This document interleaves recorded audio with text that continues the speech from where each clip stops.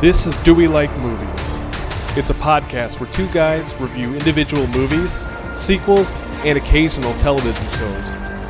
In this show, we talk about our experiences with them, and we answer the question, do we like this movie?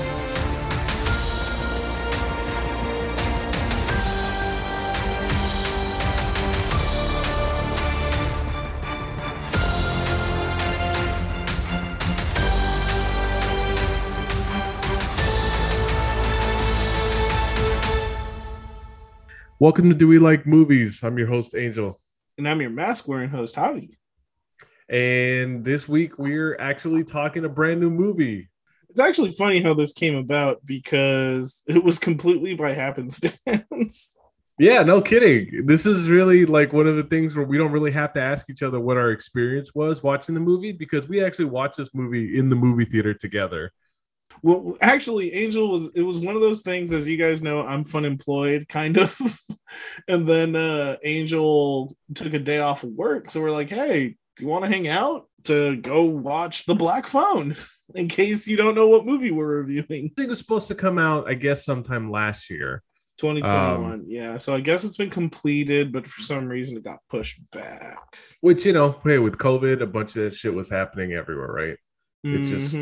It's just what happened. But I guess this made some kind of screener circuit, and then it finally came out now. Because I did see that there was certain theaters in the area that were playing this movie before this week.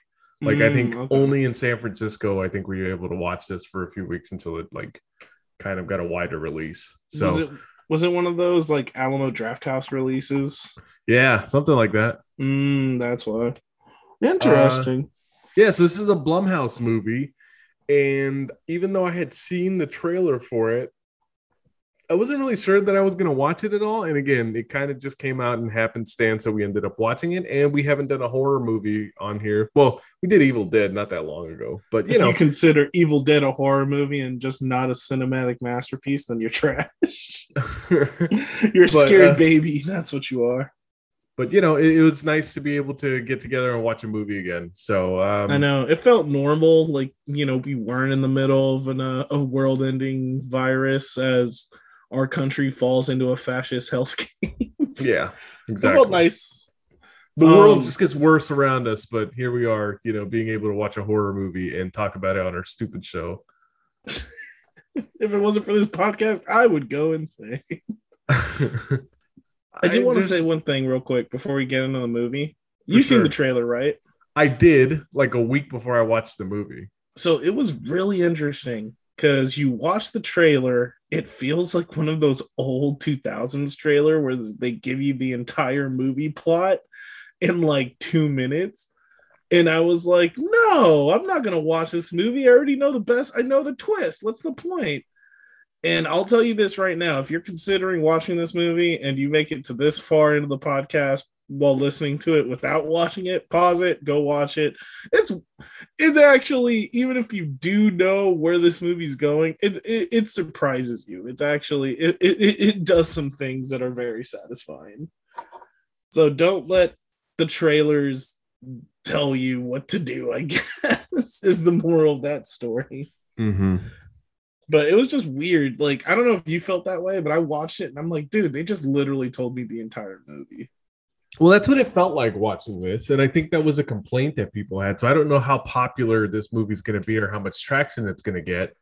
But I'm definitely glad that I did decide to go see it because I think regardless, even though what story is about, there's still stuff in here that you won't like see coming. Yeah. Even though the movie's telling you what it is. Like the thing is that I don't want to oversell how great this is or how good this is, but I do want to say this. It's really good when a horror movie can surprise you without having to go for cheap jumps all the time. And that's not me insulting jump scares in movies. Like I love jump scares. They're good, and I love the work of James Wan. We're looking right at you, James Wan. Yeah, some people might look at James Wan as a jump scare merchant, but I think that his work is actually really good, and I appreciate those things as well. What does he do? Sell jump scares by the pound? Jump scares here. Come get your jump scares. But that's not, again, like, that's not me shitting all over jump scares. Like, I like movies that do that, but then I also do like when movies don't do that in the same way. So, you know, when a movie makes you scared because something crazy happens all of a sudden, but now imagine a movie that does that but doesn't. That's pretty much the Black Phone. I think we were talking about this, and this is going to be one of those funny episodes because we talked about it while we were leaving the theater, and then we're also going to talk about it again now. So I think, well, first, let me go ahead and get into this. This movie is directed by Scott Derrickson, who last week, the movie we did was Doctor Strange in the Multiverse of Madness. So Scott Derrickson ended up leaving Doctor Strange in the Multiverse of Madness. And this is the movie that ends up coming out in its stead. So maybe to the betterment of all. I mean, I know you are a giant Sam Raimi fanboy, so you appreciated Sam Raimi like coming in to do the rest of Doctor Strange. And you know, I think we both will see how we feel about this movie, but my thoughts on it are pretty positive. I mean, the other thing is too, like, I think you and I like both talked about it on the way back from the movie theater that next week we would like to watch the movie Sinister, only because like I was like talking about how good I thought Ethan Hawke was in this movie. And guess what? Sinister is directed by Scott Derrickson as well. Actually, he has a very interesting couple of movies that make a lot of sense, like The Exorcism of Emily Rose, Sinister, and apparently he did the first Doctor Strange. I don't hate those movies. Like, I didn't dislike Doctor Strange. It was definitely above average, like, Marvel movie. So it's like, it's one of those things without even realizing it. Oh, I am familiar with Scott Derrickson, and he's not bad. Like, he's not a bad director. Right. He did do that remake of The Day the Earth Stood Still movie with Keanu Reeves. So hey, everybody's we all got discussing things. Everyone gets one. So he takes over this project. This film was based on a short story written by Joe Hill, and those of you that are super in the horror community are probably recognize the name as Stephen King's son. So Joe Hill wrote this. He wrote this short story back in 2007 as a part of the 20th Century Ghost Stories, or 20th Century Ghosts. It was just like it was his first published book length work that he did. And it made its rounds like in the UK. Then it came over stateside. But yeah, I mean. From what I've read so far, the movie is pretty faithful to like the story itself. So for all intents and purposes, this movie has a lot of heavy hitting like horror pedigree going on with it. You know, you got the director of Sinister, which apparently is pants shittingly terrifying, which I haven't seen in a while. So I'm actually looking forward to checking that out. Of course, produced by Jason Blum in the house that Paranormal Activity built. Yep. And then it's written by Joe Hill, which is the son of the godfather of all modern horror, which is Stephen King. So how does all that shake out together? We're about to see. All right. So this movie takes place in 1978, and it starts with first, for anyone who's listening to this show for the first time, I don't know why this would be the first episode you listen to, but in case it is, we're going to spoil it. It's what we do. We spoil movies to hell and back. So we're the spoilers, baby. Actually, we should just change the podcast name to The Spoilers. So just fair warning before we get into this. But this movie takes place in 1978 in like a suburb outside of Denver, Colorado, right? And I don't know what it could just be. There's nothing particularly Denver about this. It just feels like Anytown, USA, Anytown, USA for white folks in the 70s for sure. I was going to say that. Yeah. I mean, even though there is a Hispanic kid that lives in this neighborhood who we will get familiar with. There's one Hispanic kid and one Asian kid, and in the 70s, that's called diversity. It's true, but it's funny because I guess Denver is such a mid city inside of such a mid state that it just feels all right, like buddy. All right, yeah, that's down. Right. You and I have neither been to Colorado nor Denver, so I think we should calm the fuck down before Why would I want to go to that trash before we piss off potential listeners from Denver. No, bring it, you bastards. Oh, yeah, you guys and your free weed and your mile-high stadiums. Go to hell. All right. No, any chance I get, we're shitting on Denver on the show. All right. 50% of this show is shitting on Denver. No, I hear it's a beautiful city. I do want to go look at it one day. Anyway, signed, dearly, sincerely, a Raiders fan. Anyway, back to the show. So, the game opens up with a baseball game starring, where the star of our movie appears. I forget what the kid's name is. Finney, I think. Finney is his nickname, but I think it's Finian or something like that. Let me see. No, Finney Blake. Finney Blake. There we go. All right. Well, there we are. Well, such an interesting name. But he's at what appears to be like a baseball championship, at least for his little league team. He's the pitcher. There's this kid at bat. He throws 2 strikes, and on the third one, the kid just hammers the ball home, kind of staring down Finney the entire time as he runs the bases. And at the end of the game, after the dap up, the kid comes up and he tells Finney, like, no hard feelings, that he has a hell of an arm. He tells him his arm is mint, and that he almost had him. And that kind of like gives Finney like some cause of pride. And after they head their own ways, the other kid, who I forget what his name was. Do you remember? You're talking about the other kid, the Asian kid who was playing against? Bruce. The Asian kid. No. I don't want to call him the Asian kid the entire podcast, but I think his name was Bruce. I'm going to edit that part out, but yes. What do you want me to describe him as? Anyway, the kid Bruce, he ended up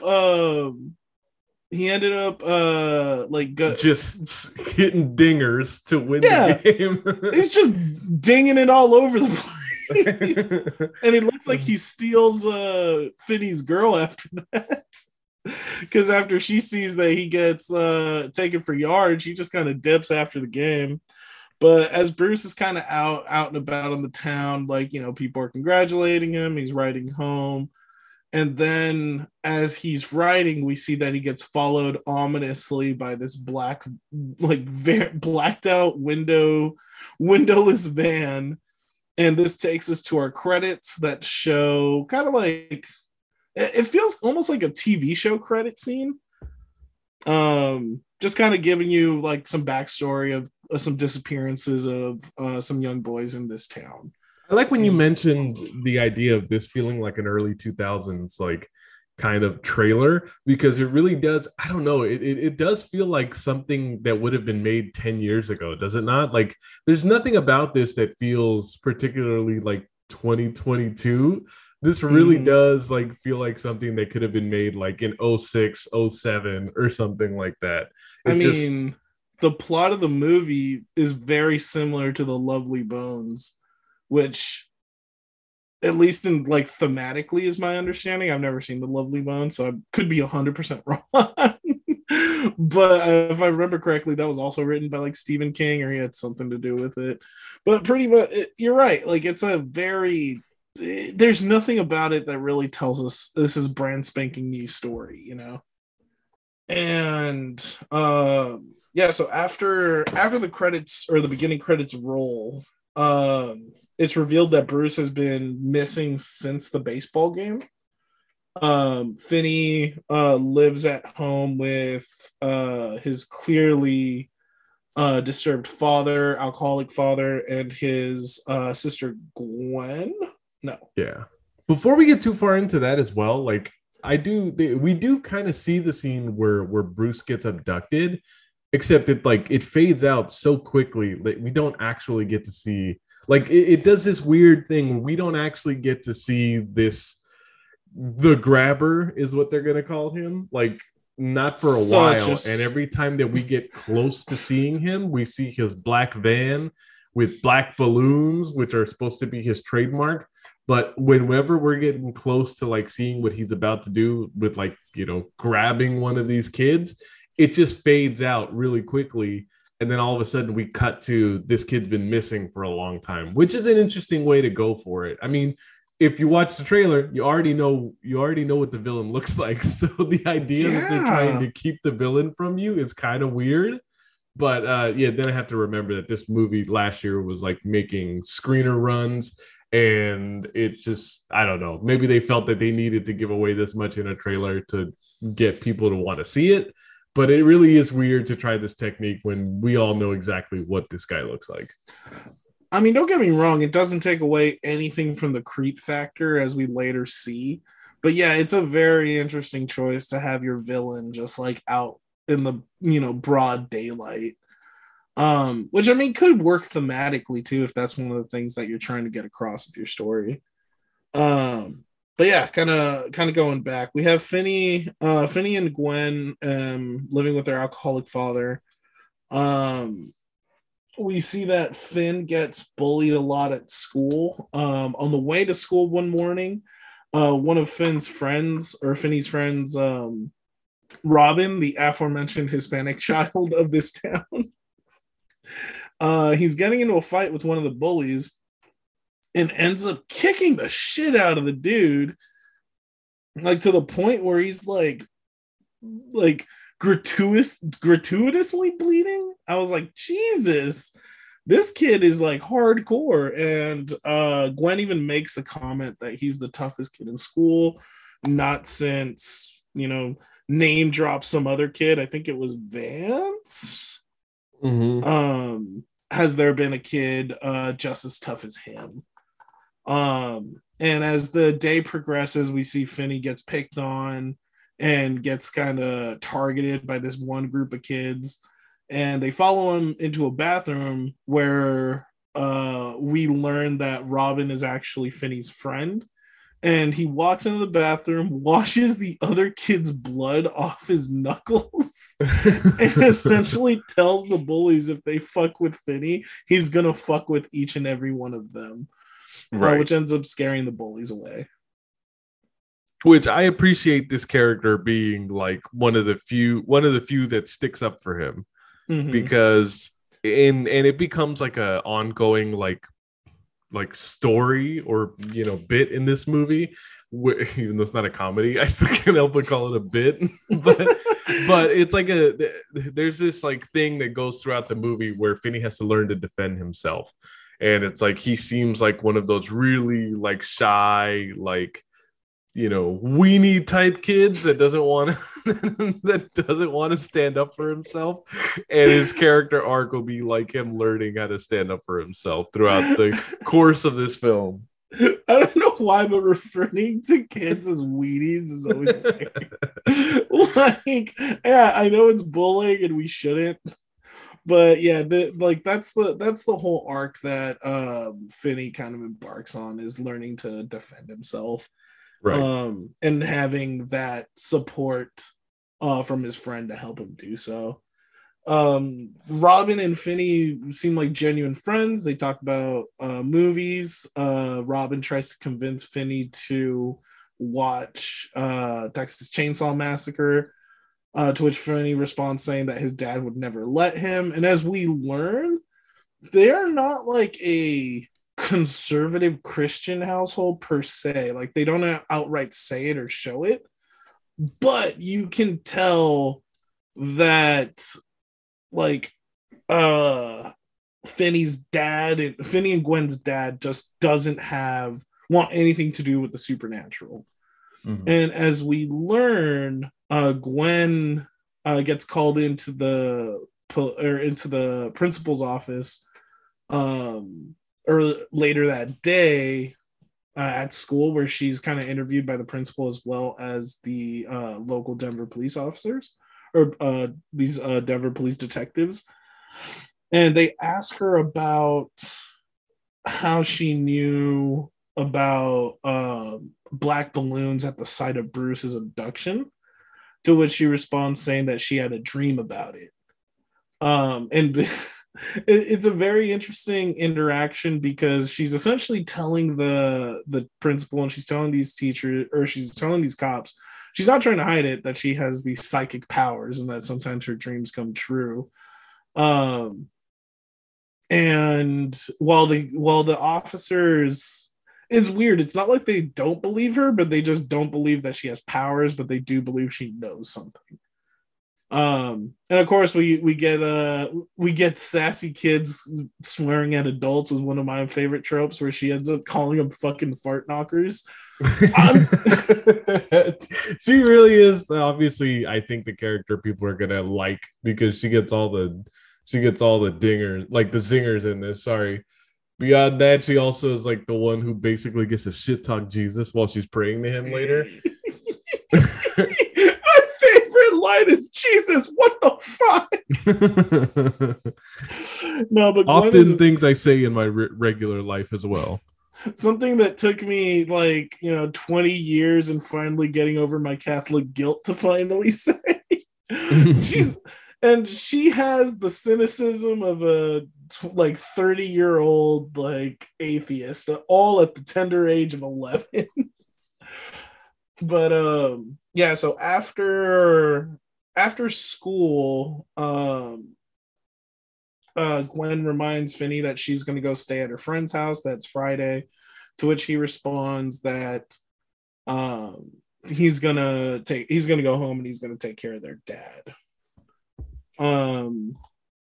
And it's at this point that Finney kind of stays up as late as he can. His dad ends up falling asleep, and he gets awoken to Gwen's screams. And when he comes running into the kitchen, he finds his father just viciously beating her with his belt.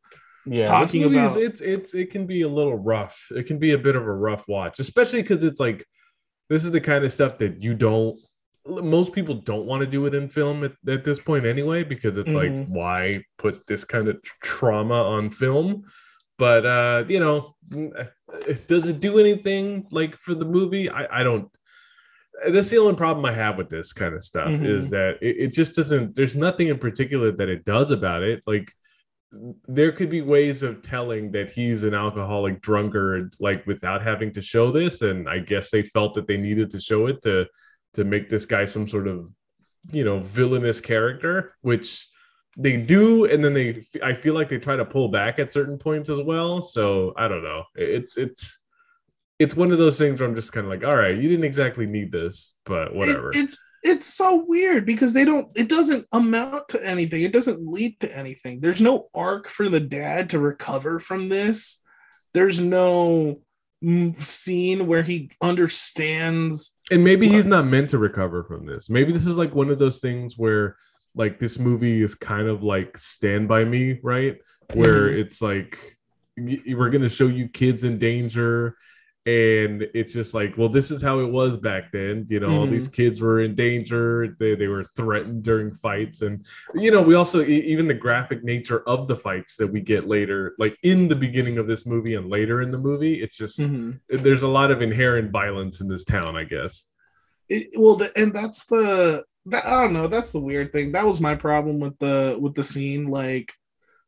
It's weird that it's just there. If the thing is that you're trying to show the violence of adult indifference to the suffering of kids, and then it's why pull back later on and have him be such a soft character, and if the point is that you're trying to say that it's a suffering father who doesn't know how to relate to their kids because of their gift, and he's trying to recover from that, it's well, then you did a bad job of showing that, because you don't then show him go through any sort of arc for the next 70 minutes of the movie. You know what I'm saying? Like, it's one of those weird things where it feels like it was only added in for shock value and to remind you that these kids, I mean, like maybe that these kids just have each other and they don't trust their dad because their dad's a piece of shit. I don't know. It was a very weird choice. Like, I agree with you. It was a weird choice to have this scene included. It was, and then have it amount to nothing really, you know? Unless, like you said, unless the whole point of this scene is just to show, hey, Anytown, USA, kind of ultra violent, y'all.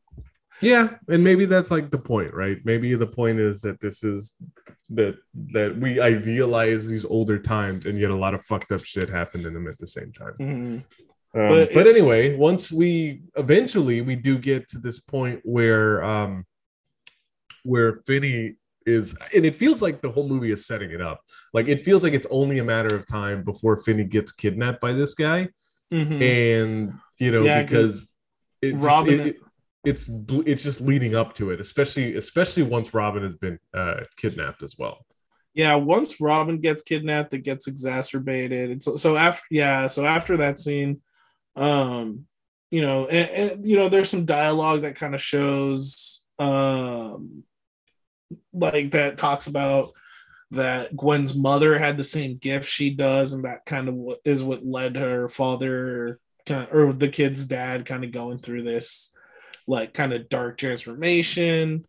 Meanwhile, that same Saturday that Finney and Gwen are just kind of recovering after the morning, Robin is seen to encounter a black van around the corner of a store, which then makes him an outlier of the pattern, because later on in one of the movie, it's said that the grabber tends to go after kids in the after school hours, him being the exception, being on the weekend. But right after Robin gets taken, Finney's life takes a nosedive from here on. Without Robin's protection, the bullies are chasing him and beating him almost on the daily. We get the scene where he gets jumped by 3 of them, and Gwen has to go in to save them by like bashing one of them over the head with a rock, and the dude's like profusely bleeding. Yeah, no kid. Like, I swear, I thought I was gonna watch this kid die. Like, the amount of blood that is just pouring down his head, and clearly he has a concussion. Like, oh yeah, lights are on and no one's home. Like I was expecting him to go into like seizures or start seizing up the way he got like bonked over the head. And then like you see, like this movie doesn't hold back on the violence inflicted on children by other children. No, that said, I think one of the reasons why, if this movie is getting any kind of a lukewarm response, it's probably because it just kind of does a lot of things at once, because we're seeing this kind of slice of life of this late 70s kid, which I appreciate that it's the late 70s and we're not trying to do the 80s again, because the last thing I need to do is see a bunch of breakdancing, Rubik's Cube playing, aerobics doing, new Coke drinking, like smart ass kids. Like, I can deal with it in Stranger Things, especially since I'm only a few episodes into that new season. The season's great so far. But I just can't do this between that and then it's just, I'm over kids in the 80s. At least the 70s stuff, it's not calling too much attention to itself. Like, give me kids in the 90s there. Honestly, yeah, I can't wait till we're out of this thing where we need to do like 70s and 80s all the time. I really do wish we do eventually get to 90s, because hey, like most people who are making films who would be our age, like that is the years they were growing up in. And it still was a kids on bike decade, even though less so than the previous two. You know what? I'm going to say it. This is the episode of Javi's Hot Takes. The 80s, not all that good. All right. Not all they're cracked up to be. Well, the 80s is most definitely not good if you're not one of these suburban white kids. So the idealized 80s that we're getting on television is thanks to pop culture, which likes to idealize it and feel like we were all like Reagan loving, Star Wars watching, like kids who ate at Pizza Hut every weekend. You know what I mean? Like, oh yeah, don't you love E.T.? No, Angel does not. But yeah, 80s suck, okay? Ronald Reagan sucked. And I think you've listened to this show enough, you know I hate Ronald Reagan. Right. So, all right. Anyway, besides that kind of stuff that we have, like the 70s slice of life stuff, we also got at the same time, like I think I mentioned it to you that this feels kind of like a Twilight Zone episode because it feels like it's the world that we're supposed to live in, and then we're like gradually being lifted into the supernatural. And one of the supernatural things here is, of course, that Gwen is some kind of psychic who is helping her local police department locate the grabber because in her dreams she's able to see things that no one else can see. And hey, Paramount Plus, shut up. I have a TV pilot in mind. A sassy 12-year-old that helps NYPD solve murder. Kids who solve crime, which isn't a problem. Like, I mean, if the movie was all about Gwen, that's one thing. But it's just a little weird that it's like she has some sort of gift, and then it also implies that her mother had some sort of gift. And then we have the stuff that's going to happen later once Finney's been kidnapped. And it's just like, it feels like there's too much supernatural stuff going on at once. And that's the thing, like that's kind of a Joe Hill thing. And I know I talked about it with you before that Joe Hill likes to put in a supernatural twist to other stories, right? Like I talked about it offline, but like one of my favorite comics of his is called Basket Full of Heads, which is about a girl figuring out about like some shady crimes going on, and like I forget where it's supposed to be, but it's like mid 80s, like East Coast, like pretty much wherever Stephen King grew up. Right. And then it's like she gets her hands on like this old like Viking axe that reanimates the dead. And when she uses it, she like cuts this dude's head off, and then the head's alive. And which now she has this basket full of heads that are gonna help her solve crimes. Like he does these weird, goofy concepts where it is like high strangeness going on, but then it's grounded in like this really dark, gritty story. And it I don't know, I don't want to say it takes itself too serious because based on like the subject matter, but it is one of those things where it's like, as opposed to in some Kevin King, but as opposed to some Stephen King stories where there's kind of like some lightheartedness to it, it feels like it's more dark and gritty in Joe Hill's stories. But yeah, so it's like after we get the weirdness with not Robin, sorry, Gwen and the cops, finally, after like weeks of being tortured by these bullies and just things not going his way, one day walking home from school, Finney walks by a black van and he sees this guy drop all his groceries on the floor. And as Finney tries to help him, the guy opens the door. He realizes there's black balloons. And in that moment, Finney puts all the information together and realizes this is a grabber. And as soon as he tries to like move away from the guy, the dude grabs him, restrains him. Finney manages to stab him with his space shuttle pen and stabs him in the arm, but using kind of the balloons as cover, the grabber drugs Finney with this kind of like face mask attached to what you can only assume is like, you know, nitrous or something. It is a super villain level stuff. 100%. This is the first time that we actually do see the grabber in most of its glory. So the look that they have is, there's an old movie from the silent film era, I think it's 1927, called London After Midnight. Mm-hmm. And if you ever, it doesn't exist anymore because apparently it was lost in an MGM fire like in the 60s. But it's one of those movies to where if you look up Lon Chaney in London After Midnight, you'll see that not only is he the inspiration for this character, but he's also been the inspiration for the main antagonist in the Babadook, and even like the Penguin from Batman Returns. Like it is it or like any like if whatever you would picture Jack the Ripper to look like if you could, like just this top hat wearing overcoat like demon in the middle of the night. Like that is what they try to make. That's basically what his mask is supposed to be, I guess. Yeah, the way it was described, because the Grabber is played by Ethan Hawke, and I guess the way they were using Lon Chaney's appearance as a they were also trying to go for, and this is just what was described based on what I'm reading, a Pennywise meets Willy Wonka child killer. And I was like, yeah, actually that comes off. Because if I remember makes total sense. It makes it feels like he's Johnny Depp's Willy Wonka as opposed to definitely not Mel Brooks. As opposed to Gene Wilder, which is Gene the Wilder, original. sorry. Yeah, I don't know why I confused the two. But and I think at one point he even says, "Hey, do you want to see some magic?" If anyone ever says that to you, whether you're a child or a grown-up, you better fucking run. You kick that person in wherever you think their genitals are and run. That is the creepiest question. Hey, do you want to see some magic? No, I do not.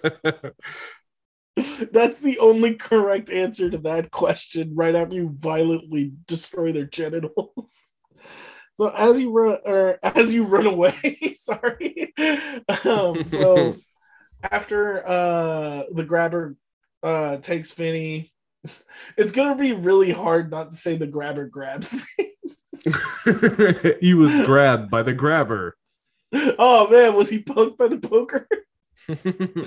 So the Grabber takes Finney, and he wakes up in a soundproof basement room with nothing but a bed in the middle of it that has been bolted down, and a bathroom that he can go doze his pees and poops in.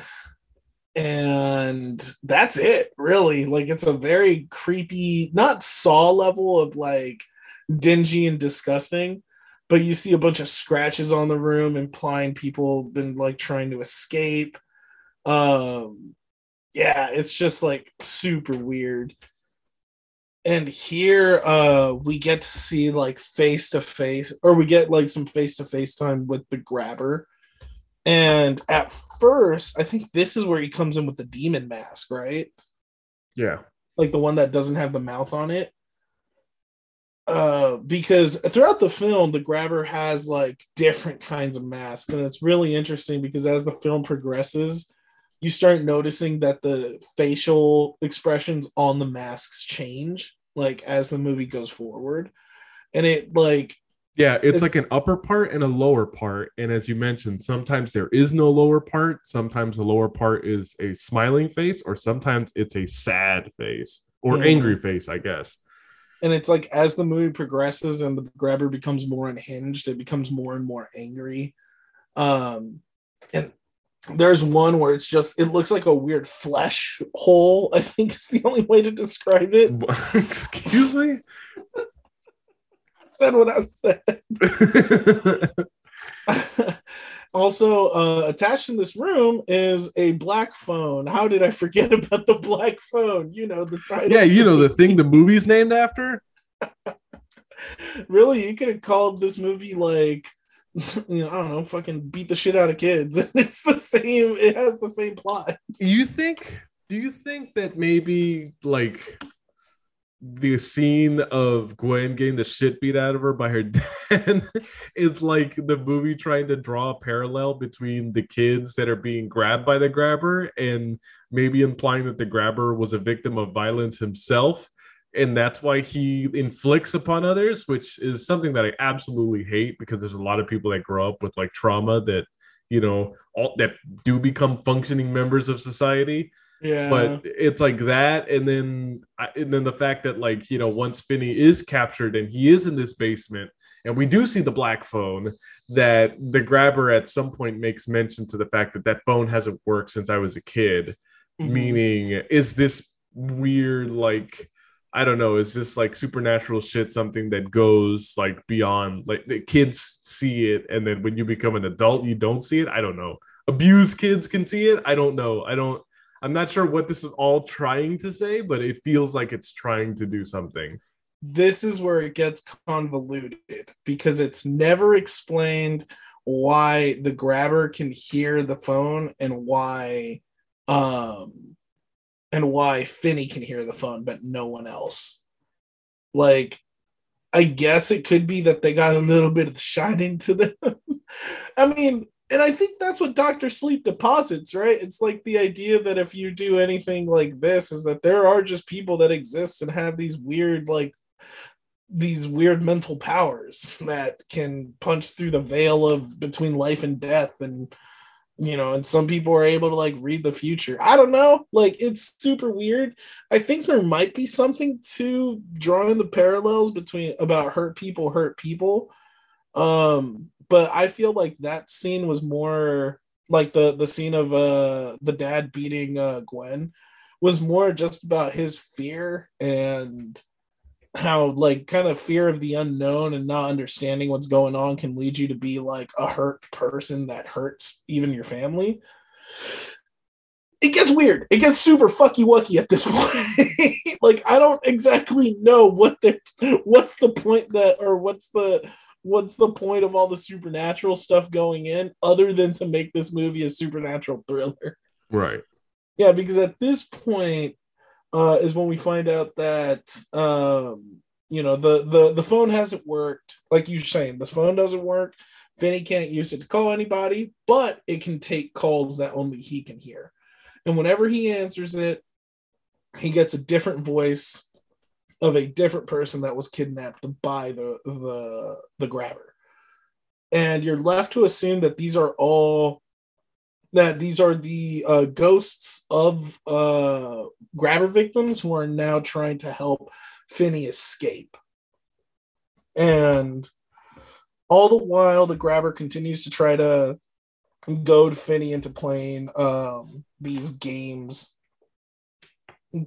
all so that the grabber can exact revenge or just enact violence onto him. And it starts with, I believe, what was his name? I forgot the name of the kid. I think it was like the paper boy. And essentially he starts telling, but that's the thing, like every ghost that Finney talks to gives him another piece of information that he needs. Right, because the paper boy, like, I mean, he does have a name, but it isn't, like, he wasn't a character that interacted with Finn, so far as I know. There's a few characters in this that did not interact with him at all before, throughout the movie when we were watching. Mm-hmm. Yeah, I think the only ones that did interact with him were obviously Robin, Bruce, and Vance, the pinball bully. But I think the rest of them were just kids that they'd heard stories about being kidnapped. But each kid gives him something different. Like I think it's the paper boy that gives Finney like a cable or like a string that he'd been working on to try to help him escape, which Finn then uses to try to climb up so that he can undo the window or unlock the window to hopefully scream for help. But before he's able to open the window to help himself, the iron grate that is covering the window ends up like snapping off and falling on top of him, so which kind of destroys that plan for him. And from there, what else happens? I think he also gets help about digging the hole, right? I think like Bruce tells him to start digging, and that the idea was that if he can try to dig under the foundation, he can pop out somewhere in the basement. So he starts which is digging. Like highly unlikely. It feels like something that a kid would think for sure. But as an adult, you're like, there's no fucking way that he would like Shawshank Redemption tunnel his way out like that. And I think that's part of the thing, is that these kids are trying to make him think that the whole point is to escape, when in reality it's to fight, right?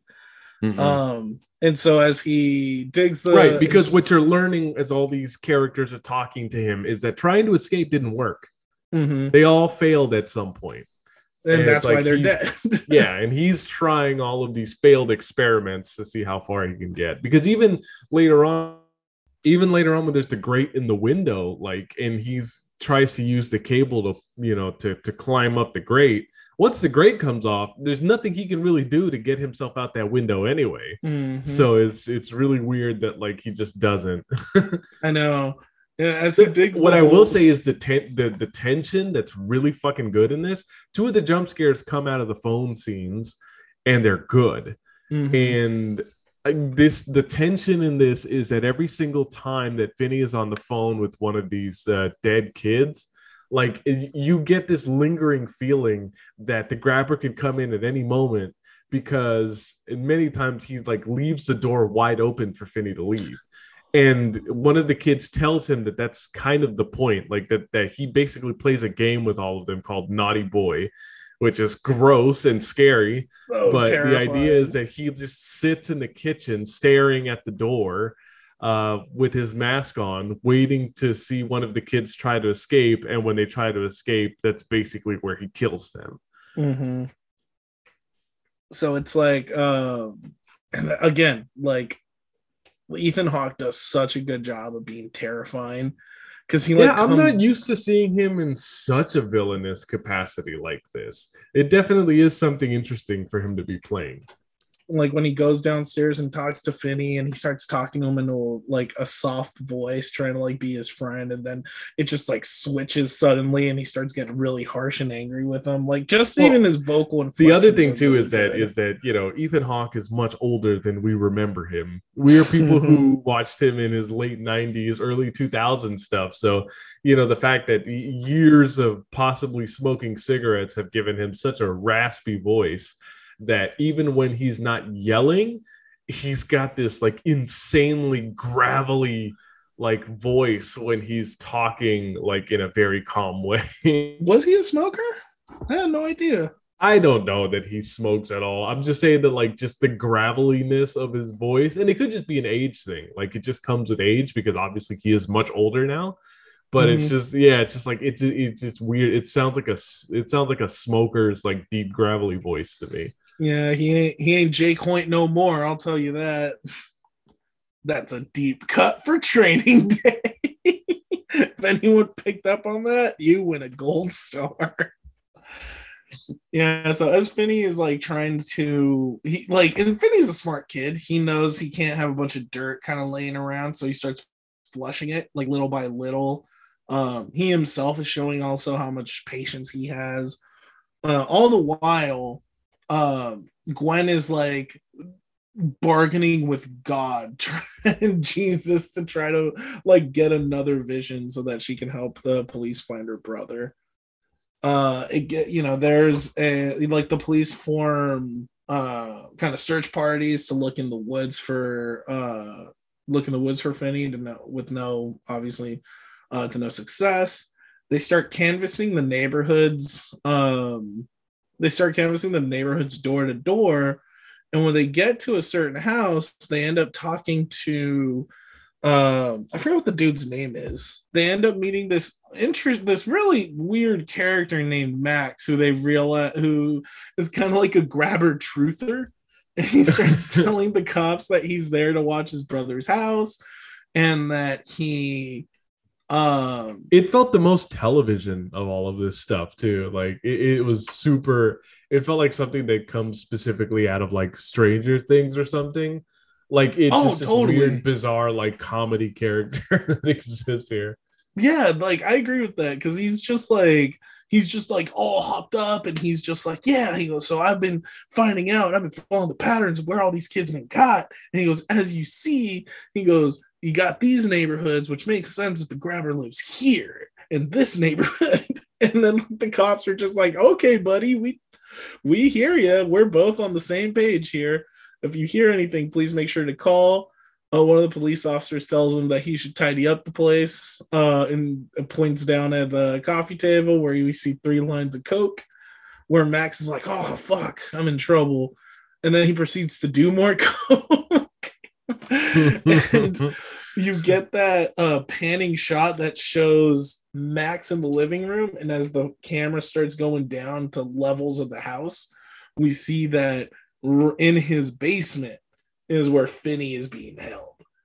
And you're left to assume that Max is, if he's not the grabber himself, he's working with the grabber, which, I mean, clearly he doesn't look like him.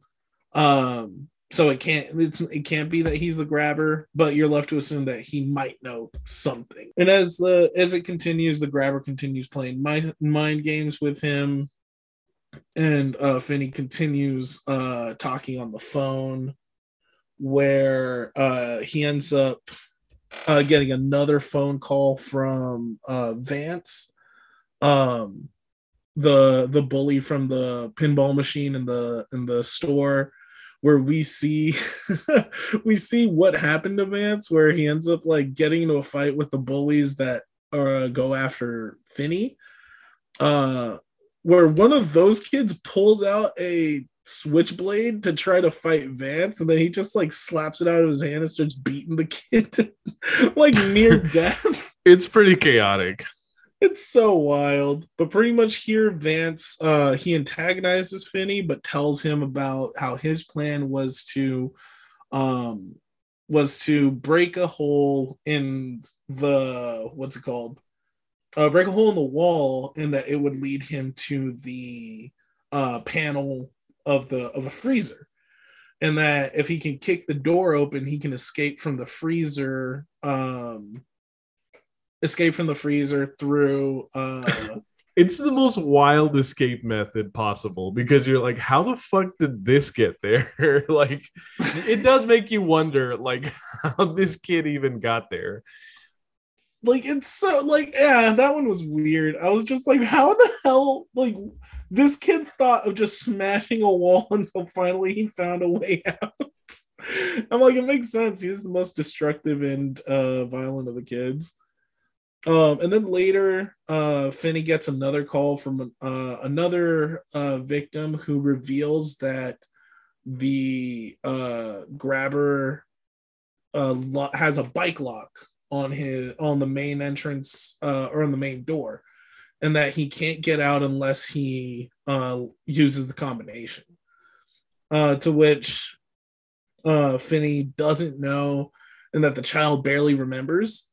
But he says that if he gets the combination, he'll be able to make an escape. Mm-hmm. So he waits until the grabber falls asleep, and he slowly makes his way up out of the room and tries to sneak out, and manages to get the combination finally, which awakens the grabber's dog, and waking up the grabber. Finney ends up making a beeline out and gets chased as the grabber gets in his van. He tackles this scene him. Is really good, because this it's scene, good. You almost think that this is going to be where it ends, right? Like, this is it. He's finally getting out of here, and then it's just got this, like, it's that repressive, like, it's the depressing reality of the fact that he may not get out of this, because he goes out there, and then the grabber, like, catches up to him, runs out, like, gets out of the car, runs out and grabs him, and he couldn't really get very far.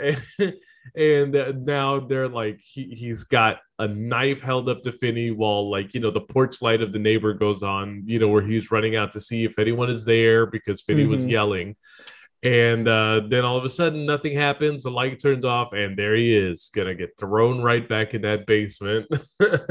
But apparently that wasn't naughty enough for him to get killed. Or was it? I guess, like, even after, like, he loses Naughty Boy, like, he doesn't actually kill him right away. No, because I think at one point, which is James Bond levels of, like, bad villain plotting. And I guess it's one of those things where he says Finney's his favorite of the boys, right? Creepy as fuck. But I think the thing is, if I had to guess, and this could be me just putting my fucking true crime, bargain store psychologist helmet on. He's, for all intents and purposes, the Grabber is a process killer, right? It's like he needs it to follow a certain ritual. He needs it to go a certain way for him to actually get the thrill of the kill. And I feel that he wants to kill Finney, but he wants it to be done the right way. That he wants Finney to make the right mistakes, and he wants Finney to make the right sins to justify him killing him, like all the other boys. The thing is, because he's getting help, it's the fact that he can't do things the ritualistic way. Because for some reason, this kid keeps finding loopholes in this system to not, quote unquote, piss him off, to not make him angry. Until finally he tries to make the escape.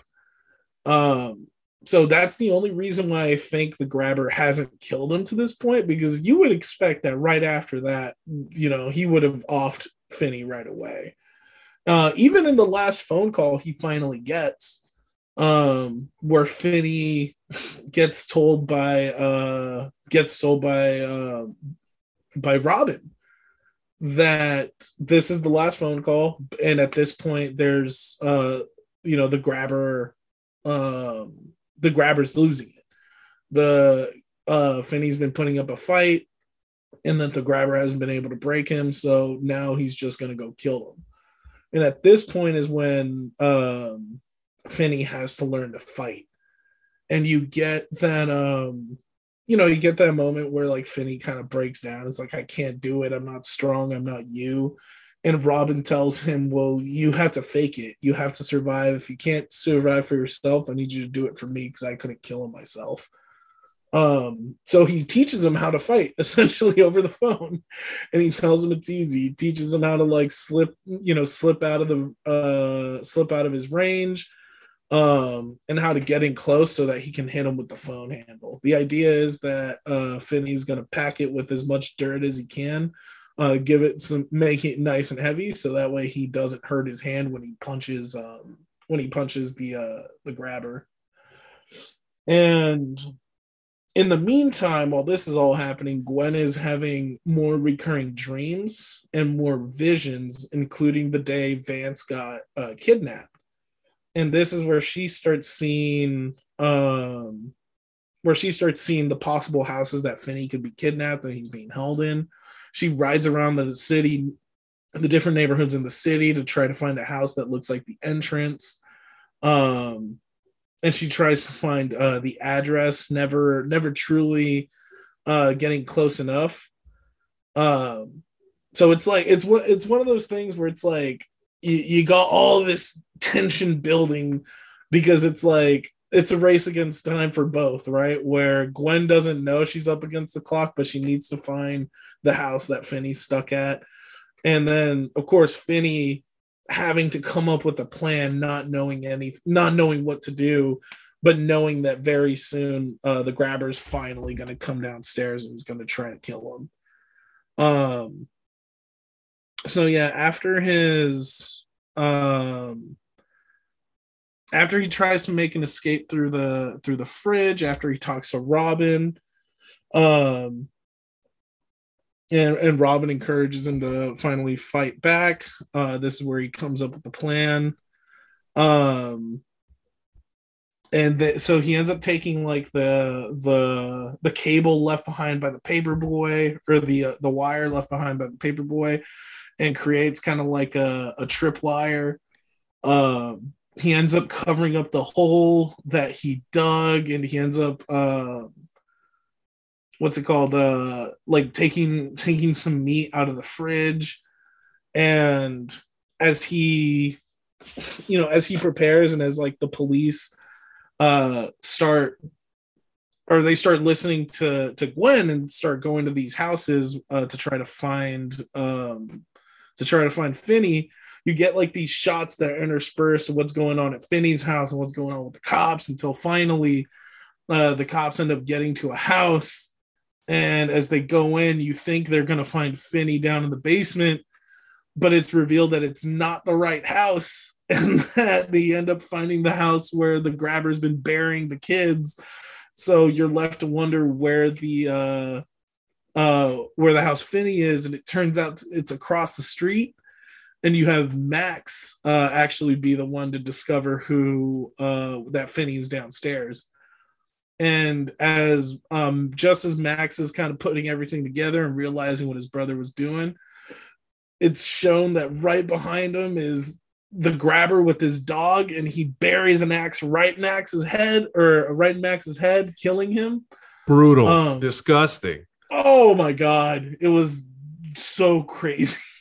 No, it was nuts. It really was like, it was like, again, early 2000s, late 2000s, like level, like something out of Hostel. Like, it was so gross. So after this,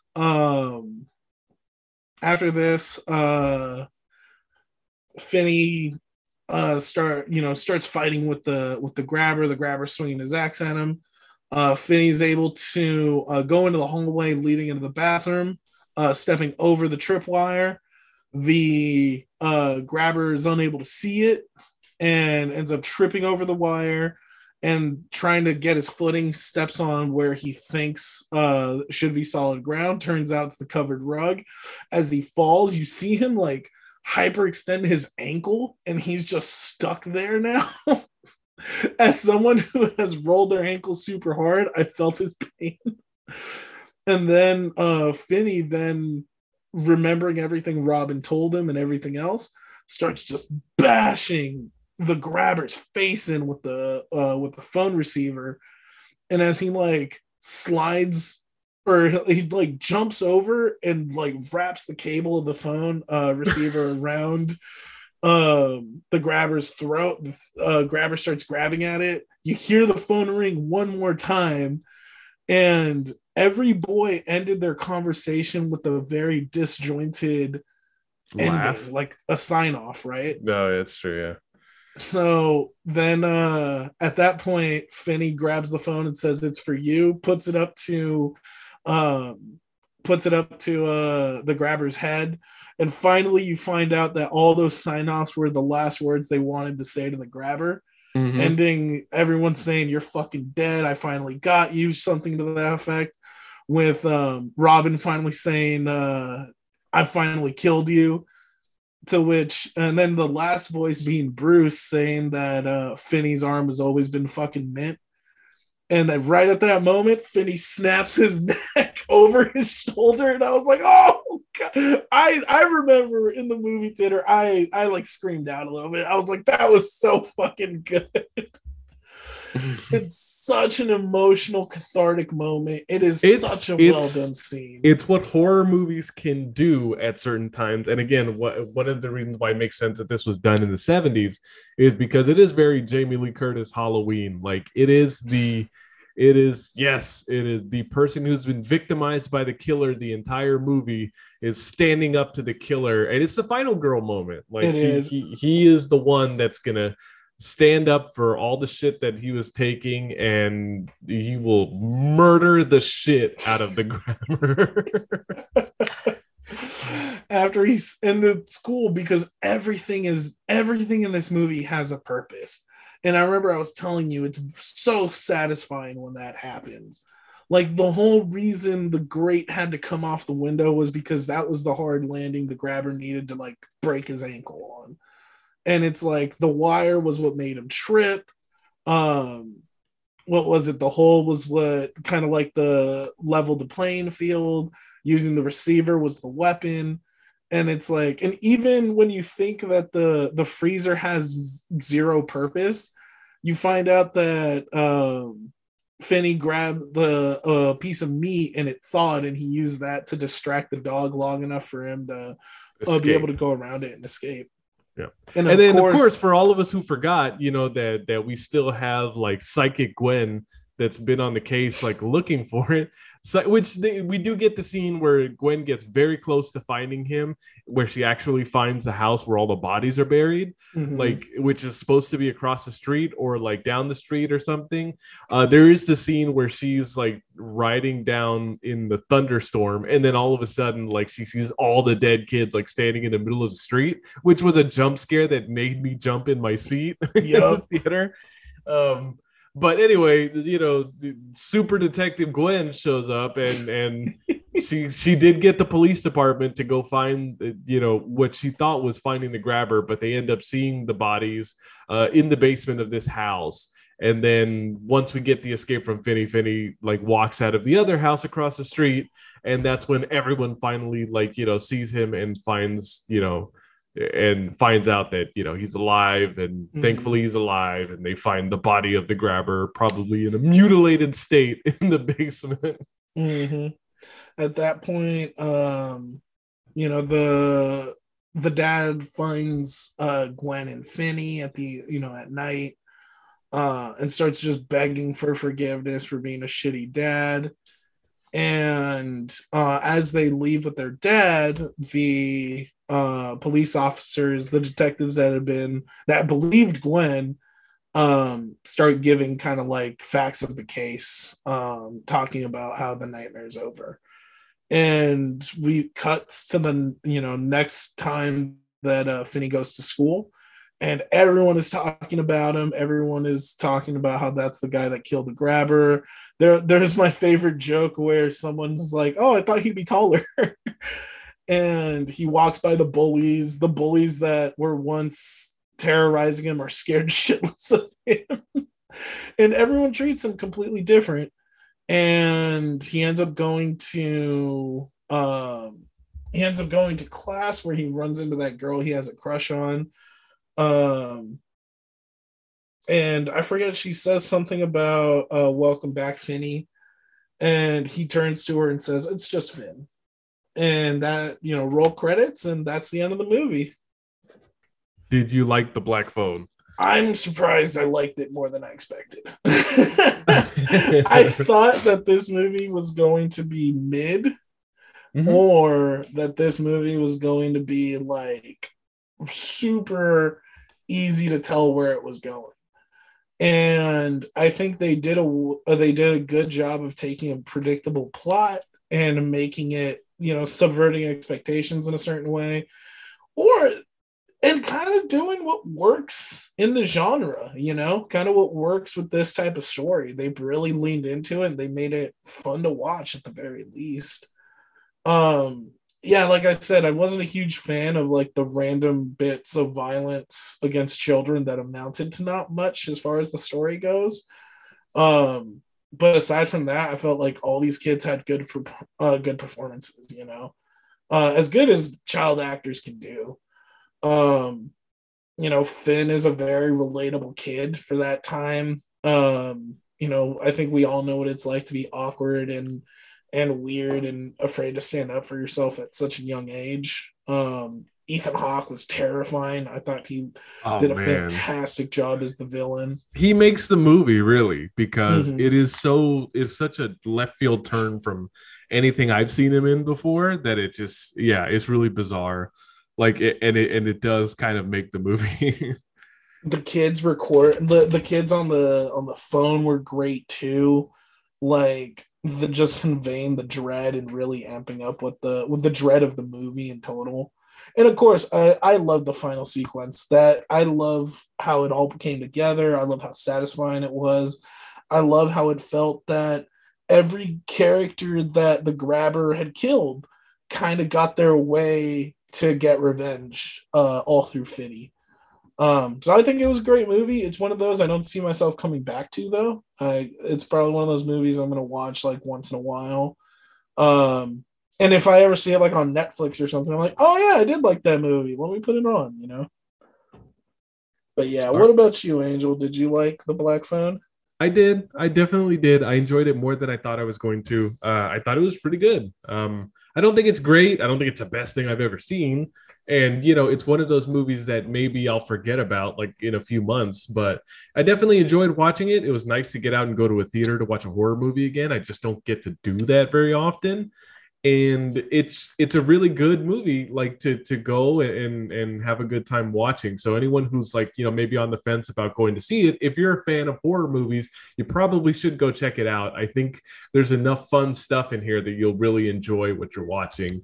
And seeing Ethan Hawke play this kind of villain character is probably worth the price of admission alone. So it's interesting to see Scott Derrickson like come leave a project like Doctor Strange and come and do something like this really small Blumhouse horror movie, but it's definitely good. I'm really looking forward to seeing Sinister next week and seeing if maybe his work is better done in horror, because as much as I did like the second Doctor Strange movie, that first Doctor Strange movie, while it's good, it feels so like generic to me that I'm just not as crazy about it as maybe other people are. Well, unfortunately there's a lot of weird movies between phase 2 and 3 that are just kind of like middle of the way Marvel, and unfortunately Doctor Strange got caught in that one. Yeah. So anyway, we'd like one last thought. Sorry. Oh yeah. I just wanted to throw this out there. You and I watch a lot of horror movies, and horror is one of the most self-referential genres. Thank you. Sorry. And sometimes it's cool, and sometimes it really takes you out of the film. And I really appreciated that this movie has a very nuanced way of being like referencing other horror movies without truly taking you out. And that's cool. And I really hope that in the future, a lot more filmmakers will try kind of go in that route, as opposed to, being a little bit more nuanced in their references, as opposed to it being so ham-fisted the way I don't want to say Scream, but Five Cream was kind of like that. Okay. Oh, okay. Yeah. Well, we're getting another one that Neve Campbell apparently decided she did not want to come back for because they're not paying her enough money. So we'll see. That franchise has the potential to get even worse. Oh God. All right. So anyway, we'd like to thank you guys for joining us for this episode of the show. Really appreciate you guys continuing to follow us throughout the summer. Please continue to interact with us on social media.